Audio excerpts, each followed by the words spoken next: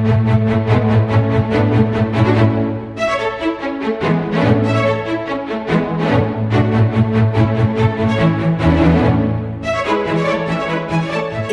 June, meaning it's the final month of Season 1 of British History, Royals, Rebels, and Romantics. I can't thank you all enough for joining me on this journey. It's been amazing. I've loved sharing the stories of fascinating characters from the past who can teach us so much about ourselves and our future. History shows us what's possible. This month, we're looking at family fun. First, some Stuart siblings, when brothers and then sisters take the throne. Then, just in time for Father's Day in the U.S., it's famous fathers and missing fathers in royal history. And finally, for our Season 1 finale, I am thrilled to have Rebecca Larson of Tudor's Dynasty podcast join me to talk about one of her favorite family disputes in Tudor times.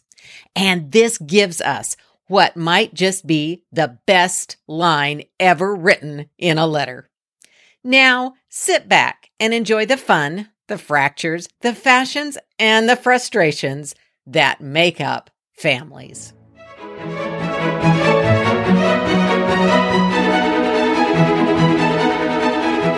This week, we meet two sisters and two queens, Mary II and Queen Anne.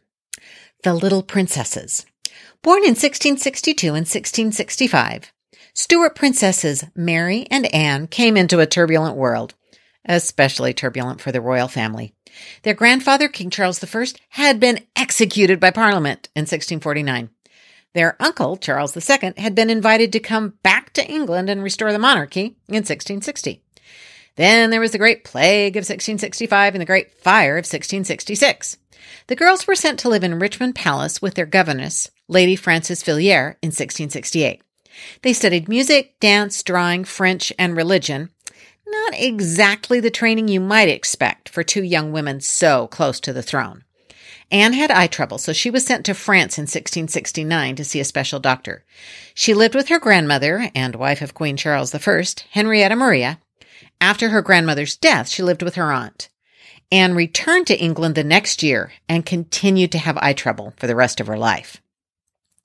In 1671, when Mary was 9 and Anne was 6, their mother died. Over the years, the two girls had seen several baby siblings die as well. Their life may have been royal, but it had not been particularly carefree. As Charles II had no legitimate children, his Catholic brother James, who was the father of Mary and Anne, was heir to the throne. In response to growing concern about the royal family's embrace of Catholicism, Charles II arranged a marriage between Princess Mary and William of Orange, a known advocate of Protestantism. Reportedly, Mary burst into tears when informed she would be leaving her family and her country to marry the Prince of Orange. But she dutifully went ahead with the marriage in 1677 and went to live in the Netherlands. Around this time, Anne's good friend and maid of honor, Sarah Jennings, married John Churchill. The marriage was kept a secret, so Sarah could remain in Anne's household. Their father came to the throne in 1685. Less than 4 years later, his reign turned into crisis. His new Catholic wife gave birth to a son who replaced Princess Mary as heir. Worried about long-term Catholic rule, leading nobles invited William of Orange to pursue Mary's claim to the throne. They said if William brought an army to England, he would find plenty of support. William arrived in England with his army in November. Realizing his forces were leaving him, James II sent his wife and baby son to France for safety and followed soon after. Parliament declared the king's flight an abdication, continued to deny the legitimacy of the baby prince, and declared Mary the next monarch. Both Mary and William rejected the option of Mary becoming queen and William becoming consort. The agreement was that they would reign jointly, the only such arrangement in British royal history. The public face of the arrangement was reinforced in the coronation of William and Mary on the 11th of April, 1689. A new coronation chair was built for Mary, and new elements of the regalia were created, including a globe, scepter, and sword of state. However, the monarchy was designed as a single-person endeavor, and both William and Mary thought of it that way. Even in the coronation, William's primary role was evident. He was anointed first, the sword was given to him first, and he was crowned first. Mary became popular, and people looked to her as the, quote, mother of the nation. Naturally, people hoped she would quickly produce heirs to provide for the succession. But for the time being, the heir was Mary's sister, Anne. Queen Mary and Princess Anne. As heir to the throne, Anne wanted better lodgings and a higher income. She wanted more and better apartments than she was offered, offending William and angering her sister. In the midst of this drama, Anne retired to Hampton Court Palace and gave birth to a healthy son. The king and queen were there for the birth. Anne's political importance increased with the birth of a son, who now represented the long-term future of the dynasty. The child was named for the king, and William and Mary stood as sponsors. Anne now sought a higher income, and Mary was upset about the way she went about it. Rather than appealing to her sister, Anne took the request to Parliament. Why? It was at the suggestion of Anne's great friend, Sarah Churchill.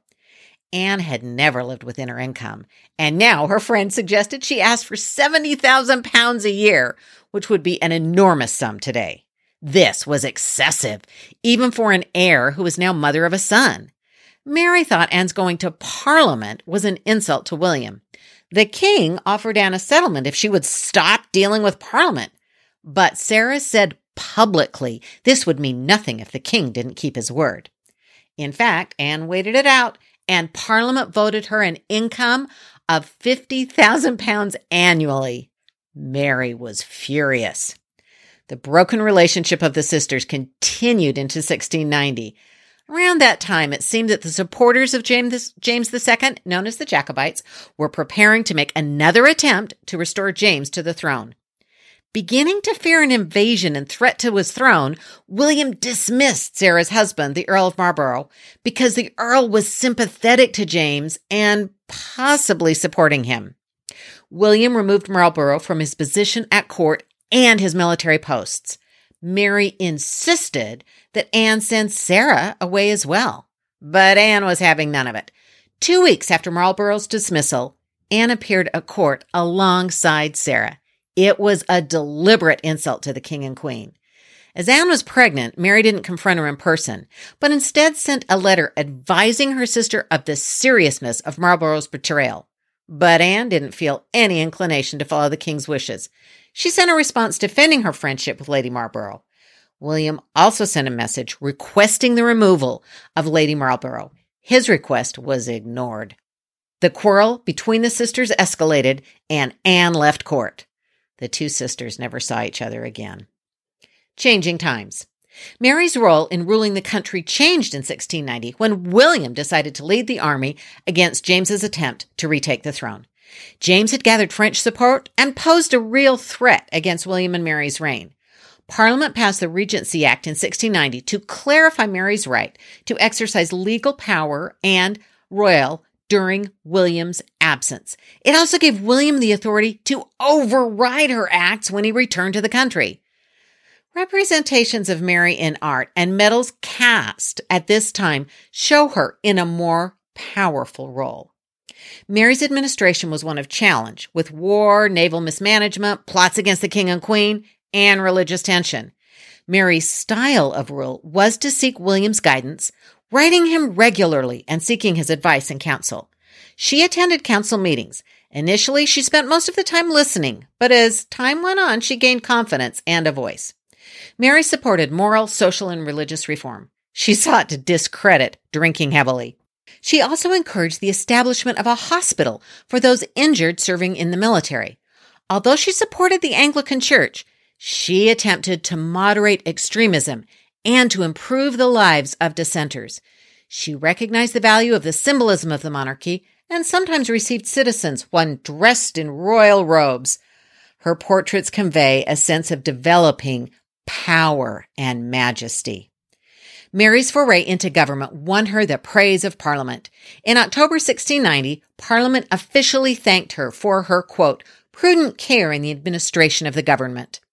Her response was gracious and appreciative, but did not promote her sense of right to rule.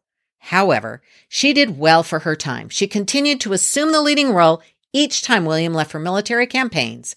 When William returned, Mary stepped back into her supporting role, acting more like a consort than a co-ruler. One area where William and Mary worked together was in the building and rebuilding of royal property. Two of their major efforts were Hampton Court Palace and Kensington Palace. You can visit these marvelous locations in London. You can also learn more about the history on the Historic Royal Palace's website. I'll put that link in the show notes. Early in their reign, William and Mary were established at Whitehall, right in the heart of London. However, they disliked the smoky, damp atmosphere of the city and preferred the surrounding countryside. They began spending more and more time at Hampton Court Palace. Parliament objected to the king and queen being so far from the seat of government. Therefore, William and Mary decided to establish a home closer to Westminster. They selected a suburban villa known as Nottingham House. In 1689, the king and queen selected Christopher Wren to draw up plans to transform the house into a palace. Mary became excited with the project and took charge. Kensington Palace was finished before the end of the year, and William and Mary moved in on Christmas Eve, 1689. Within a couple of years, the royals began holding magnificent balls in the palace. Beginning in 1691, the newly decorated rooms and impressive halls were filled with the elite guests. One of them describing the evening this way: Saturday night was a great entertainment made for the Prince of Baden at Kensington, where there was gaming and dancing and a great supper and a banquet of sweetmeats. The visitors often danced through the night right up till dawn, and up to 1,000 people could be there at one time. With Kensington Palace in place, William and Mary also worked on renovating their country retreat, Hampton Court. Now known primarily as one of the most exciting Tudor palaces in England, Hampton Court also offers a glimpse into the Stuarts and Georgians.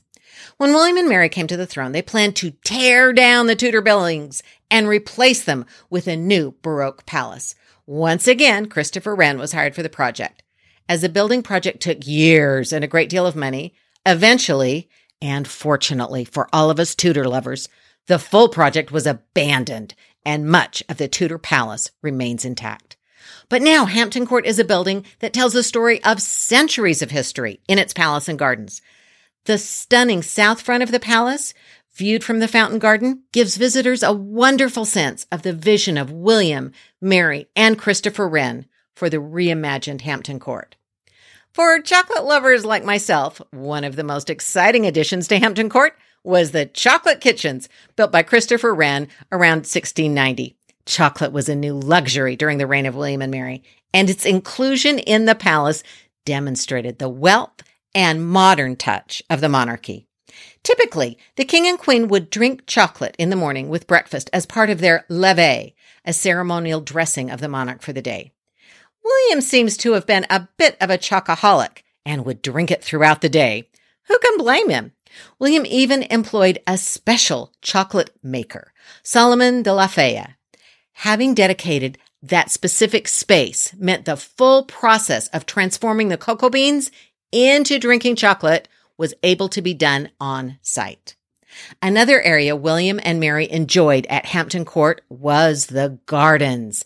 They created some of the most spectacular gardens at the palace, including the Great Fountain Garden and a new Privy Garden. Wren added sections to accommodate the new state apartments for the king and queen, along with a grand staircase. The king's apartments faced the Privy Gardens, and the queen's apartments faced the Fountain Gardens. They were linked by a long gallery. The project began in 1689 and went on until 1694 when Queen Mary died. William abandoned the rebuilding for several years. Eventually, he hired Wren's assistant to complete the buildings, but the king suffered a serious accident at Hampton Court in 1702. He did not live long enough to live in those renovated rooms. After her sister's death, Anne knew only William stood between her and the throne. Anne resisted Sarah's influence to write a condolence letter to her brother-in-law in an attempt to heal the rift between them. William realized the importance of maintaining a good relationship with the heir to the throne. Not to mention, he realized Anne's claim to the throne was better than his. They met and expressed their mutual grief for Mary's loss, both appreciating her more in death than they had in life. Anne's 17th and final pregnancy ended in 1700 with a stillbirth. That July, her son William, her only living son, celebrated his 11th birthday at Windsor Castle. After a day of elaborate banqueting, dancing, and fireworks, he went to bed complaining of a sore throat. Over the next few days, he developed a fever. Physicians were unsure what was wrong. William died just 6 days after his birthday celebration. In her devastation after her only child's death, Anne would allow only Sarah Churchill to attend her. William, the king, was stunned by the death of the young boy, of whom he was very fond. He wrote a letter of condolence to Anne. Meanwhile, the government began to grapple with questions regarding the succession. The 1689 Bill of Rights had declared that a Roman Catholic could not succeed to the throne of England. That eliminated the rights of James II and James Edward Francis, his son. But there were many who supported the hopes of that boy, who would become known as the Pretender. And the specter of his return and the Jacobite regime would haunt the English crown for years. But Protestants in Parliament demanded a Protestant heir. In 1700, William invited Sophie, Electress of Hanover, to England and persuaded her to accept the English inheritance after the death of Queen Anne. Unfortunately, Sophie preceded Anne in death. James II died in September 1701. Louis XIV of France proclaimed James Francis Edward King James III of England, infuriating William. In early 1702, William got that injury writing at Hampton Court Palace. He was probably also suffering from tuberculosis, and he never recovered from his injury. He died the 8th of March, 1702. Anne was now Queen of England. Queen Anne. Queen Anne is one of those characters who shows up in pulp culture in very dramatic ways. She had to choose between her father and her sister and brother-in-law when it came to the Glorious Revolution. Her half-brother, James Francis Edward Stuart, continued to represent an alternate claim to the throne, and he tried to take it from her. Her relationship with Sarah Churchill and the Duke of Marlborough, and then with Abigail Masham, seem right out of a soap opera. Her husband seems to fade into its obscurity, leaving only images of an ineffective and fairly absurd man, according to those around him. Even the tragedy of her 17 pregnancies with only 5 live births and no children reaching their teen years seems more the stuff of dramatic theater than real life. But Queen Anne was real. So rather than getting lost in the overdone drama, let's look at a couple of very significant events during her reign. Anne was not as attractive or graceful as her sister, and her numerous pregnancies and health challenges had taken a toll. She was barely able to walk and had to be carried to her coronation in an open sedan chair. Her lack of physical vitality was a potential drawback when the image of a strong, vibrant monarch was associated with a successful, strong country. Lacking the physical power, Anne relied on her personality. For one thing, Anne made much of her English background to distance herself from William and the French-supported Jacobites. She declared, "I know my heart to be entirely English."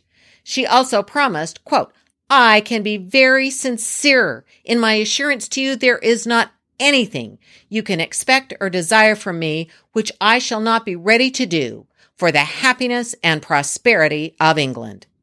This was exactly what the English people wanted to hear. Anne also demonstrated her commitment to the Anglican Church. Even if she had some regrets about betraying her father, she was determined that everyone know she had no interest in his Catholicism. Unlike the unpopular William III, Anne's husband was happy for her to take the throne on her own. She appointed him Lord High Admiral, but he had no interest in acting as co-ruler or consort. Anne was crowned the 23rd of April, 1702. She quickly took interest in affairs of state and was a patron of theater, poetry, and music. During Anne's reign, the structure of a constitutional monarchy, where the sovereign reigned and the ministers ruled, was consolidated. This was the foundation of modern government in Britain. During her reign, the notion of a two-party system developed further, resulting in fierce domestic political battles. Generally speaking, the Tories were supportive of the Anglican Church and the interests of the gentry, while the Whigs favored Protestant dissenters and more commercial interests.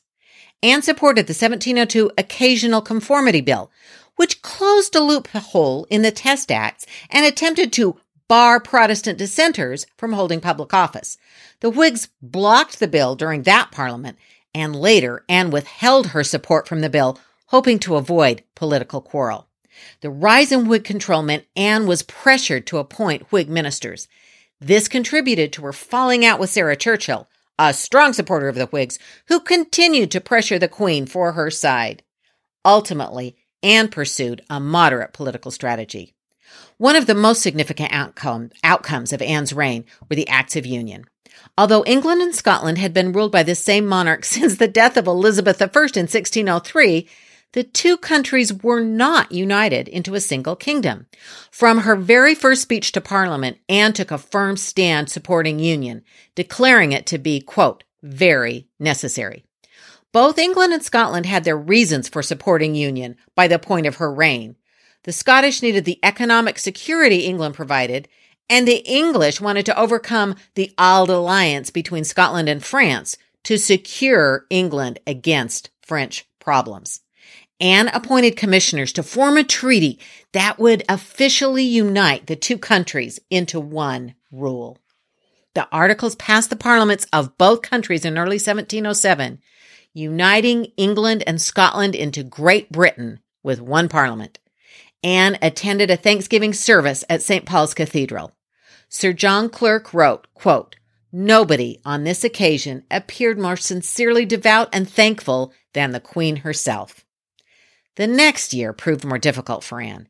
The Duke and Duchess of Marlborough continued to attempt to exert influence over the Queen, especially against the Tories. Resentment was spreading in Parliament and across the country, and eventually for the Queen herself. Marlborough was victorious at Oudenarde, and Anne was to attend a service of Thanksgiving. Sarah Churchill had laid out some jewels for Anne to wear, but the Queen didn't want to wear them. As they arrived at St. Paul's and the Queen was getting out of her coach, they were disagreeing, and Sarah told the Queen to, quote, "be quiet." This breach of protocol, particularly in a public space, was too much for the Queen to accept. She ended the friendship. Sarah did not go quietly, and when the Queen made it clear the friendship was over, Sarah attempted to destroy Anne's reputation. 2 months after the argument at St. Paul's, Anne's much-loved husband, George of Denmark, died. Although they had not been able to produce a living heir, the relationship had been loving and supportive. Anne was devastated by his death. In her loneliness, Anne turned to Abigail Masham for friendship and support. This infuriated Sarah Churchill, who accused the pair of an inappropriate relationship. As the war with France dragged on, Anne became frustrated with the expense and loss of life. She dismissed Marlborough in 1711 and made peace with France. The treaty was eventually formalized in 1713, representing a triumph for Britain and its queen. But Anne did not have long to savor her victory. In August 1714, after suffering 2 violent strokes, Queen Anne died. One of her doctors wrote that, quote, "I believe sleep was never more welcome to a weary traveler than death was to her." Anne was buried next to her husband and children in the Henry VII Chapel at Westminster Abbey. Based on the Act of Settlement, Parliament reached out to Sophie's son, George of Hanover, and invited him to succeed Anne on the throne. And that's how we get to the Georgians. Anne succeeded in her promise. The nation was more prosperous, more successful from a military and international standpoint, and more forward-looking in the arts, architecture, and culture than it had been when she came to the throne. The unification with Scotland and the structure of the constitutional monarchy achieved during her reign shifted Britain toward modern politics. With Anne's death, the turbulent Stuart dynasty came to a positive end. And now we have come to an end as well. Thank you so much for joining me to see the Stuart sisters on the throne. For the next couple of weeks, in honor of Father's Day in the U.S., we'll be looking at some famous fathers and some missing fathers of history. See you then.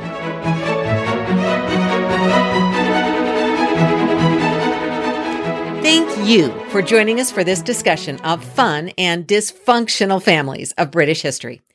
As always, please subscribe, rate, share, and let me know what you think. I really appreciate it.